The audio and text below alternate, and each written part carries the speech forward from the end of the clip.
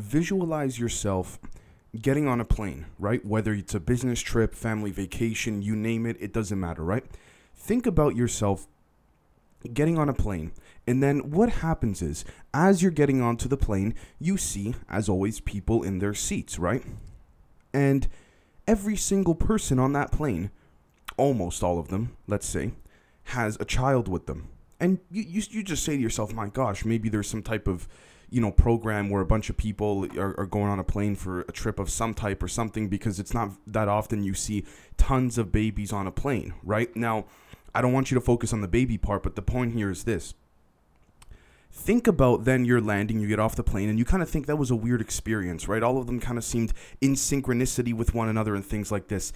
You get off the plane, and then, as you're leaving the plane, you then see footage from 1958 of a certain person from the Air Force that's talking about UFOs, and you think, why is this even playing, right? Imagine you have no interest in UFOs whatsoever, right? Anything of the sort. And then you kind of just brush it all off. Then as you return back from your business trip vacation, however many days or weeks later, right? You're going onto the plane and you see the exact same people, all of them in a very zombie-like robotic type manner, with the babies in their laps as well too.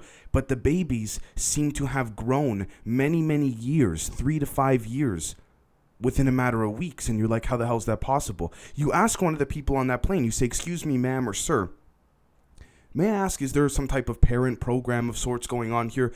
One of them just looks at you and their eyes turn completely black. Literally the entire part of the eyeball goes black. And you just sit in your seat and you're on your way. And then, all of a sudden, one of the screens on the seat of the plane where you can watch movies starts showing just your seat some footage of a gentleman by the name of Donald Kehoe from 1958 on CBS television.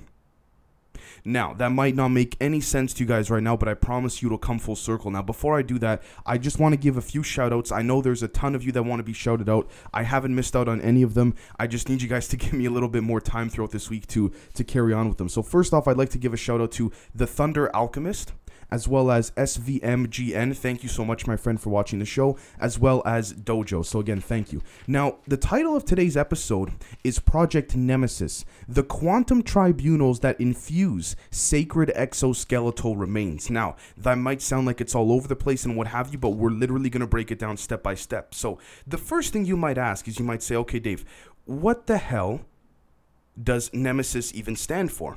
Right? Now, when we take a look at a lot of the different things of what it could stand for, we could just say, it could mean this, it could mean that, a bunch of words that the military uses, and we'll never know.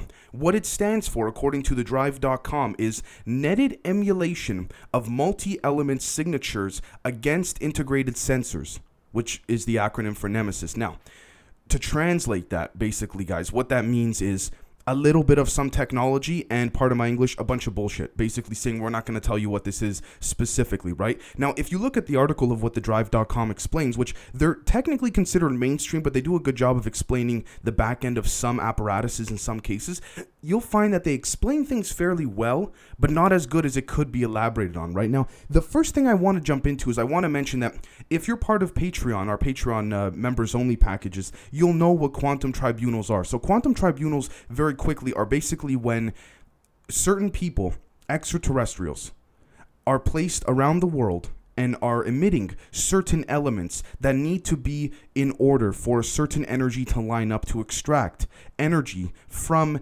preferably younger humans. Now, this is not a child trafficking episode or anything like this. I want to make that very, very clear. With that being said, though, the best example I could probably give is the second Transformers film, where, if you guys can remember, they have to have all the, with Shia LaBeouf, where they got, I think it was the second or the third one, where they have all the pillars placed around the Earth to activate a portal. Think of that. That's probably the best concept of a quantum tribunal, right? Now, the first thing I want to jump into is that you might say, Dave, why are these beings taking planes to go all over the world and things like this for these tribunals? Well, if we take a look here at this particular Roswell wreckage update, this is according to bridgeplanetearth.com. What we're going to find here is we're going to find some of the metal extracted and reverse engineered allegedly. We don't know if that was successful or not. I would dare to say that it was. But if we see here, we're going to find that this particular metal actually has certain glyphics that have been deciphered into a form of translational value. So essentially, it basically gives the details and instructions for a quantum tribunal to occur. Now, with that being said, what we also have to look at here too is we have to look at something that also came with the initial Roswell craft. Now, this is not a Roswell episode, but I want to make this very clear. Take a look at this picture here, guys. And unfortunately, I can't tell you how I got a hold of this, but this little metal here emits droplets. All right? It emits droplets at 322 hertz frequencies. And on top of that, each piece of this small metal, because there are multiple pieces of this, also have 322 droplets. So I need you to keep that in mind. The number 322. Now, this particular type of Roswell metal that I'm also showing here also entails, believe it or not, a symbolism that describes the exoskeletal structure needed after these droplets are placed. Now you might say, Dave, how could one form of language mean so many things? Well, if you go back and watch our Project Carrot episode, I know I reference that a lot, but it really is significant in putting the pieces together here. It's a great piece of documentation to look at. You'll find that certain languages and symbolisms can actually represent multiple different meanings at once. All right. And so when we take a step back and we look at this, what we're going to find is that these exoskeletal structures are in fact used with the small piece of metal that is dropped, believe it or not, onto preferably younger humans. I will say children, but not in the way in which we may think of, rituals or sacrifices. But when these extraterrestrials bring these children, and by the way, if you haven't figured it out by now, those people on the plane were in fact extraterrestrials. We can say Nordics, Venusians, you name it, right? Reptilians, camouflage. That's not even the point. The point here, though, is that they take these children into certain geographic locations of the Earth that align with the Orion lines as well as the Nazca lines. I mean, you could argue they're one and the same, but it also aligns with the universal one's Walter Russell's energetic frequency grid that we can also say describes other interdimensional beings and gateways through the Andromedan Council, but that's also something that we have to put aside for a second. They take these droplets and drop them onto the children because as the children grow, the children then become impregnated with another extraterrestrial being within them. Now you might say, Dave, do you have any evidence? Do you have any proof? Anything to substantiate this? Absolutely. Let's take a look here at this picture right here.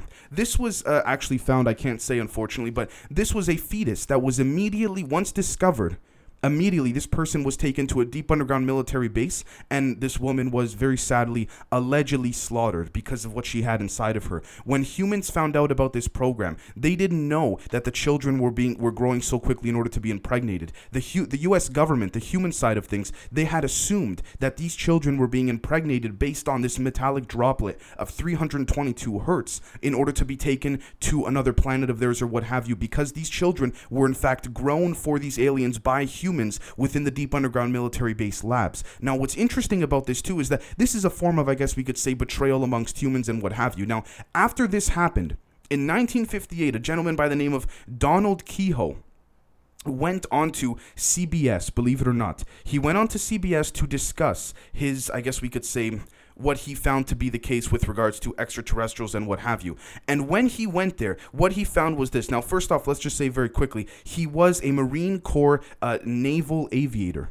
All right. And he went on to CBS. And what happened was that he was given a script that he had to stick to talk about how he had to disprove a lot of UFO sightings. He then, at the very last minute, while he was on set at CBS, he goes, you know what? I'm not sticking to the script. And they said, no, Donald, we can't. But then within a matter of seconds, they were going live. This was a time when, the technology and software wasn't nearly as advanced, right? So they didn't have the 30 or 60 second delays if they wanted to put that on and things like this. But the point was that the second he started going off script and describing something about what extraterrestrials were doing to younger children, the sound got cut off. Immediately, the sound got cut off. And then all of a sudden, an announcer on CBS said, we apologize, we're having technical difficulties and things like this. Now, the reason why I bring this up is because the metal bar from Roswell is essentially what gave Donald Kehoe the I guess we could say the jitters. He was very scared, right? With that being said, what he also found to be the case was that he was trying to describe that particular metal that had droplets on them that they found from Roswell. But the reason why he couldn't was because that led to a Phase 3 DARPA program. Now, a Phase 3 DARPA program is something extremely hard to discover, I do have to say. But when we take a look at all of it, what we're going to find is that led to a particular operation. A particular operation that was named Project Bando, which then led to Project Nomad. Now, if you look up what Project Nomad is, it's a fantastic PSYOP cover because it's literally a foundation and it's also considered a video game. Now, I do want to say that just because it's the name Project Nomad doesn't mean no other company or industry or business in the world could use it, but the point is that it works as a fantastic cover. Now, Donald Kehoe also worked at NICAP, which is what gave him such, validation. NICAP was the National Investigations Committee on Aerial Phenomenon. Now, it was founded in 1956, and it was then later defunct or, disassembled in 1980. So if there's nothing to look into, why did it go for that long? Over 20 years it went for. And you're telling me if there were really sound issues, Donald Kehoe couldn't go back on CBS the following day or week or what have you and describe what he had to say? No, because it was a cover-up. Now, here's the thing, too, I want to mention in terms of the psychological warfare aspect of all of this. What we have to look at here is we have to understand that the concept in which there's an implicative bias towards saying, oh, if you disclose aliens to the country, you're betraying your country. How are you betraying your country? And I think those who have served in the military can understand this the best. And if I am wrong, please tell me. But how can you betray your country if the country themselves, the people of that respective country, don't even know that whatever you're trying to disclose exists? So how would you betray your country? But that's what they do. There's an implicative bias to even remotely thinking about disclosing it, which is what they tried to do to Donald Kehoe. There's an underlying contempt in the concept of even slightly, at the most minimal extent, formalizing an idea about it or behind it. And this is actually a more direct form of propaganda. And what's scary about that, believe it or not, guys, is that I need you to very respectfully listen to this very closely. The more direct, and this has been factually proven by many different studies, based off of history of many years, the more of many different cultures and people, so this doesn't just apply to the West, but the more direct propaganda is, whether that's in a school system or literally just the way that people implicitly tell you things, like the example I gave of, how NASA, when they get submitted photos of UFOs, they don't really answer the question, they just kind of say, well, do you see anything there? That type of form of propaganda, the more direct it gets, the more easier it is to indoctrinate the people that will then fall for this misinformation, if you will. Right now, you could argue, Dave, are you spreading, some form of misinformation? And look, we got to play devil's advocate. The only thing I can tell you here is that you have to decide for yourself. How much do you feel indoctrinated when you're out in the world going about your day? And how much do you feel when you're analyzing content like this? That's the thing I can tell you. I'm not here to convince you, what you should believe or what you should not believe or subscribe to. It's a matter of providing the evidence. Now, the next thing I also want to take a look at here is something that is called the suicide machine. Now, according to ifiscience.com, the suicide machine that lets you experience death is now available for the public to try. Now, it's not necessarily about this machine. It just kind of makes you feel like all very out of breath and nauseous and things like this. But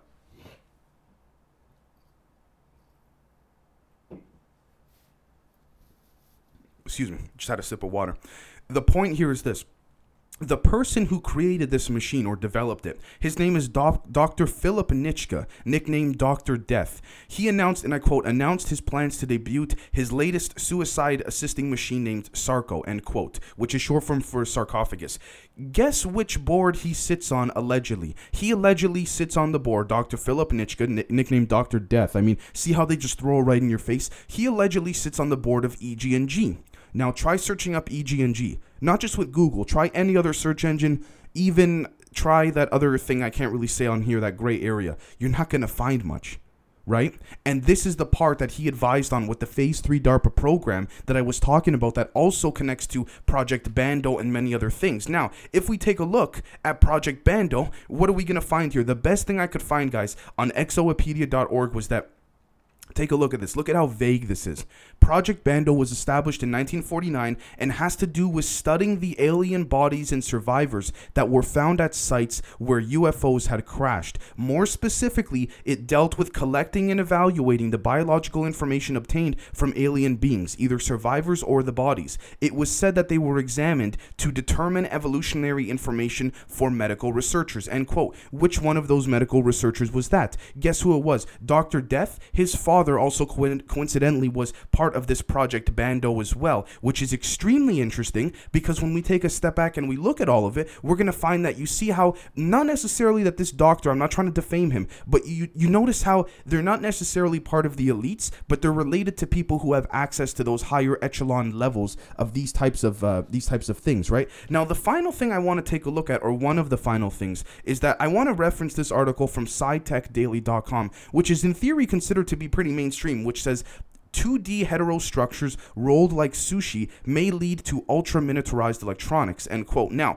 what we're going to find here is that when we look at certain heterostructures, there's a very real possibility that if you layer two-dimensional apparatuses or formations or materials, you can actually create something that grows at an accelerated rate. What is that? In what case could we relate this to? Oh, that's right. The additive synthesis of the metal that was found on the Roswell crash, right? And on top of all that, Donald Kehoe tried to disclose, right? But on top of all of this, if we take a look at Wikipedia, let's just take a look at this very quickly because this makes perfect sense. The additive synthesis, and I quote, is a sound synthesis technique that creates timbre by adding sine waves together. Now take a look at this, guys. The timbre of musical instruments can be considered in the light of Fourier theory to consist of multiple harmonic or inharmonic partials or overtones. Each partial is a sine wave of different frequency and amplitude that swells and decays over time due to modulation from an ADSR envelope or low frequency oscillator, end quote. Low frequency oscillators, for those who are more into the paranormal side of things, you'll know that low frequency oscillators are in fact used to detect certain paranormal spirits and anomalies that cannot be explained energetically, even scientifically on the public level. But the thing I want to point out here is take a look at the frequency that it seems to emit when it gives off this harmonic apparatus. Now, yes, generally this is used for music, but the point is that music and sound are frequencies, right? So in theory, what's the difference? So you're seeing that connection there. But on top of all that, guess what frequency it emits? 322 hertz. Do you think it's a coincidence that 322 droplets per metallic, I guess we could say bottle or tube, if you will, or whatever we can call the shape of droplets emits 322 hertz, and on top of all that, can only emit 322 droplets per piece? I don't think it's a coincidence. I don't have the answer, guys, but what I'm finding is that the 322 hertz gives some type of growth or formation to these type of children that tend to generally be younger, and I dare to argue it has to do with an energetic aspect that then give pregnancy to these extraterrestrials or hybrids, if you will. Now, I don't know to what extent the US government or other world governments understand this, but what I do know is this. Every single time there are reports of this occurring, all right, the lake of skeletons in India increases more and more, but no one ever sees the skeletons being thrown in, right? So I don't understand. And the studies have been done to show that more and more skeleton remains are, they word it as being found, but in reality what's happening is they're being added. By who? I don't know. Now maybe there is no connection whatsoever. But every time a report like this surfaces, what we're going to find is that this, in fact, does occur. And on top of all that, if this energy can manifest physically, it then manifests rapidly, and a ritual must occur right away, according to what Donald Kehoe had said as well. What does he mean by that? Here's the thing. By then, he was cut out on the sound on CBS. And keep in mind, guys, this was back in 1958. This was when TV was just getting going and, radio was still a big thing and all that. But at the end of the day, the one final connection that I want to make here as well is that Linda Moulton Howe has also said that her sources have told her. Now, again, whether or not we can believe this, we have to be vigilant, but we got to look at all the angles of consistency.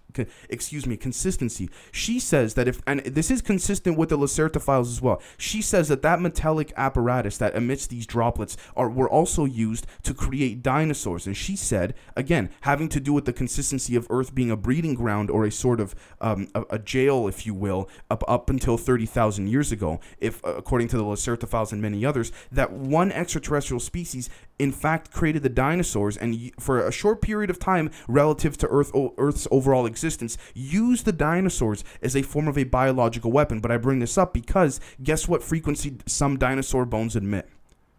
322 hertz. So that's all I have for today. We will catch you later on today for the members only episode. And for all members, I encourage you to please watch this first before jumping into the Patreon episode, because there's a lot of intersecting factoids here. So thank you so much, guys, and we'll catch you later. Cheers.